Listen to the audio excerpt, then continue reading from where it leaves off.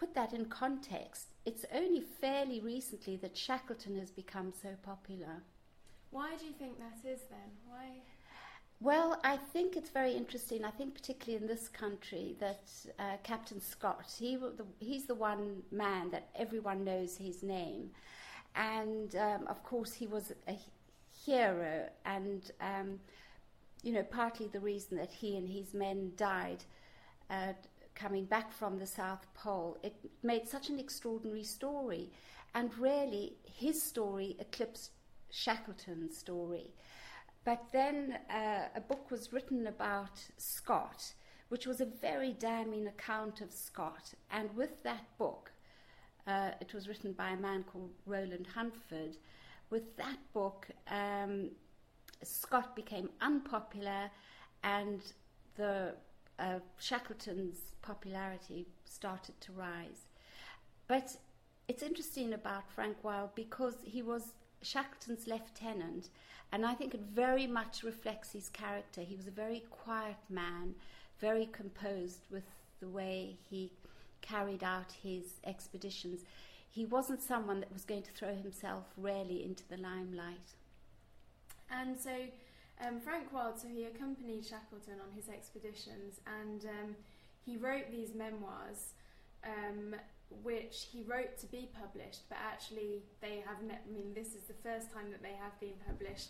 So what's happened there, and why was that? Well, exactly, because things much has been written about Frank Wilde. In fact, there is a biography of Frank Wilde that was written quite some time ago, and it never touched on his time in South Africa. And of course, that's where I was born and grew up, so I know the country very well. And I was particularly fascinated in his time in South Africa. And then, while I was researching him, I came across these memoirs, which he wrote them in South Africa. They cover 4 of the expeditions. The memoirs end suddenly because, sadly, Frank Wilde died while he was writing them. But then his wife tried to carry on having them published, and she came close to it, and there were publishers interested in it. But the one man that was helping her moved out of South Africa, and then she just really didn't have the wherewithal. Of course, the war broke out, the Second World War broke out just after he died, about a week after he died. And then after that, there was so much disarray throughout South Africa and throughout the world. And I think she just found it very difficult to find another publisher. And so she just hung on to them. And when she died, her name was Trix. When she died in 1970, her brother, called Benjamin, sold the memoirs. And they were bought by the State Library in Australia, in Sydney. And they have got the original handwritten memoirs. But very fortunately for me, the memoirs were typed out at the time that he was writing them. And this wonderful woman in Johannesburg, she still lives there. She's quite elderly now and rather infirm, actually. She had the first typed copy. And when I discovered her, her surname's Rowbotham, which was the same name as Frank Wilde's second wife's name. And I found her in the Johannesburg telephone book. And each time I went to South Africa, I went to see her and got to know her quite well. And she showed me the memoirs. And of course, my own research was starting to indicate that he was trying to get his memoirs published, and so was Trix, his wife. And then this marvellous woman, June Rowbotham, said, I think you need to take the copy of these memoirs and all the other papers that she was sitting on, which was quite a lot of material, because this whole journey of researching Frank Wilde, which has taken 7 years, I had many pieces of a puzzle, but it was very difficult to fit them all in. But with all this material she gave me, it made the job a lot easier. And I've pretty well been able to trace his movements of the 16 years he was in South Africa. And one amazing thing is that you discovered his ashes, which are buried in Johannesburg, and apparently he wanted to be buried by Shackleton, but for some reason he was buried in Johannesburg. And so 2 questions: why was he buried there, and why didn't anyone know that his ashes were there? Well, what had happened, and it's very interesting because when I started to research Frank Wild, I discovered very early on that no one knew where he was buried or what had happened to his remains. And in fact, people were looking in the wrong place. They were looking at a cemetery in Johannesburg called Brixton. And the reason they were looking there was that all the reports indicated that his burial took place at Brixton Cemetery.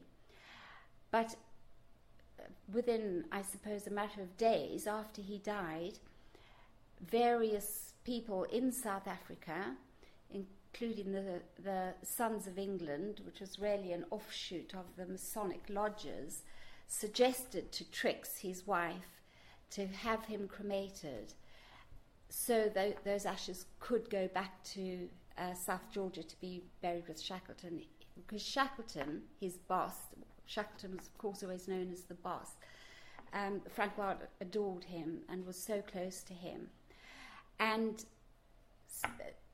Trixie knew that if she was to have him cremated, she would have to move the funeral to Braamfontein, which is only a few kilometres away from Brixton Cemetery.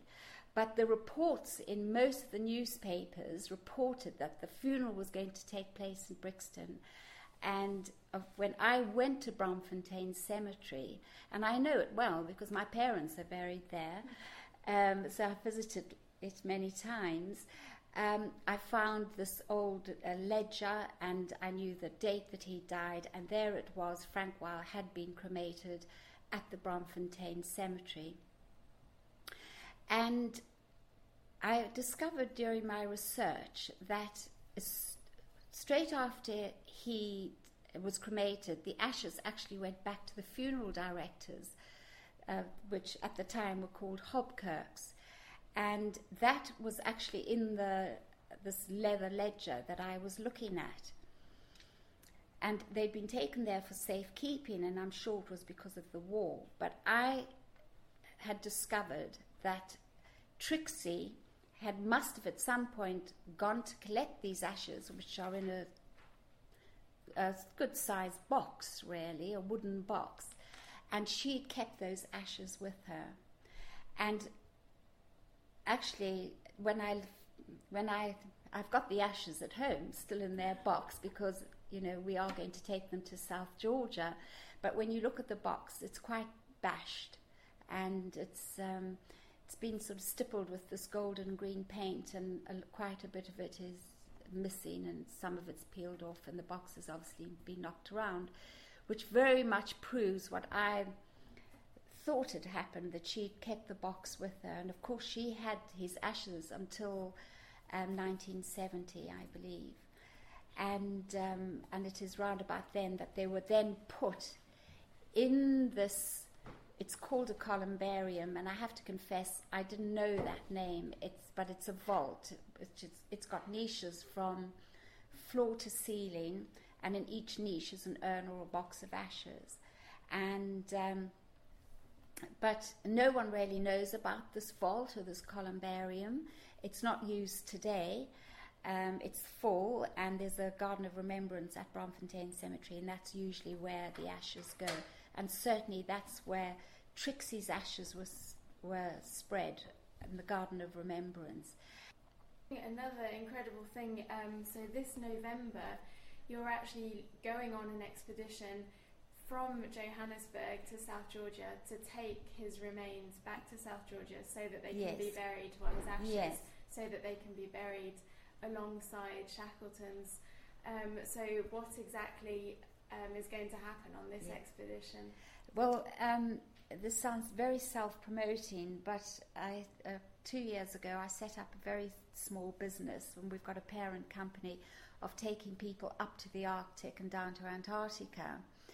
And fortunately for us, I was given permission. It's absolutely unprecedented, by the governor of the Falklands, who's also the commissioner of South Georgia, to take the ashes back to be buried with Shackleton. Of course, and that is all backed by his descendants. He's got descendants in Australia and descendants here in England. And so our little company, which is called Ice Tracks, we're leaving on the 20th of November in a little Russian ship, which is a ship that we use called the Academic Iofi. And actually we then, the ship leaves from Ushuaia, the southern tip of Argentina. As I say, I don't know whether I did say it, but I actually went back to Johannesburg the early part of this year to collect his ashes again with the permission of his family. And I brought them back with me, and so they will be part of my hand luggage as we head down Argentina and pick up the ship in Ushuaia. And we've got an 18-day voyage. We're going to the Falklands, where I'm having his memorial stone actually made in this country, but it will then go straight to the Falklands, and we will go via the Falklands. We'll pick that up. On this 18-day journey, we always do stop off at the Falklands. Then 2 days later, we will be down in South Georgia, and we will be going into Cumberland Bay, and we're taking a reverend from the Falklands. We're taking 6 Frank Wilde descendants with us, and we're taking Alexandra Shackleton, who's Ernest Shackleton's granddaughter, and quite a few interested parties, and there are still a few places left, so we're going to have a full ship, there's no doubt about it. We take about 86 passengers, and we're going to have a ceremony which will be, if it's very weather dependent, but it should be on the 27th of November. We'll have a ceremony at the cemetery, and we will inter the ashes.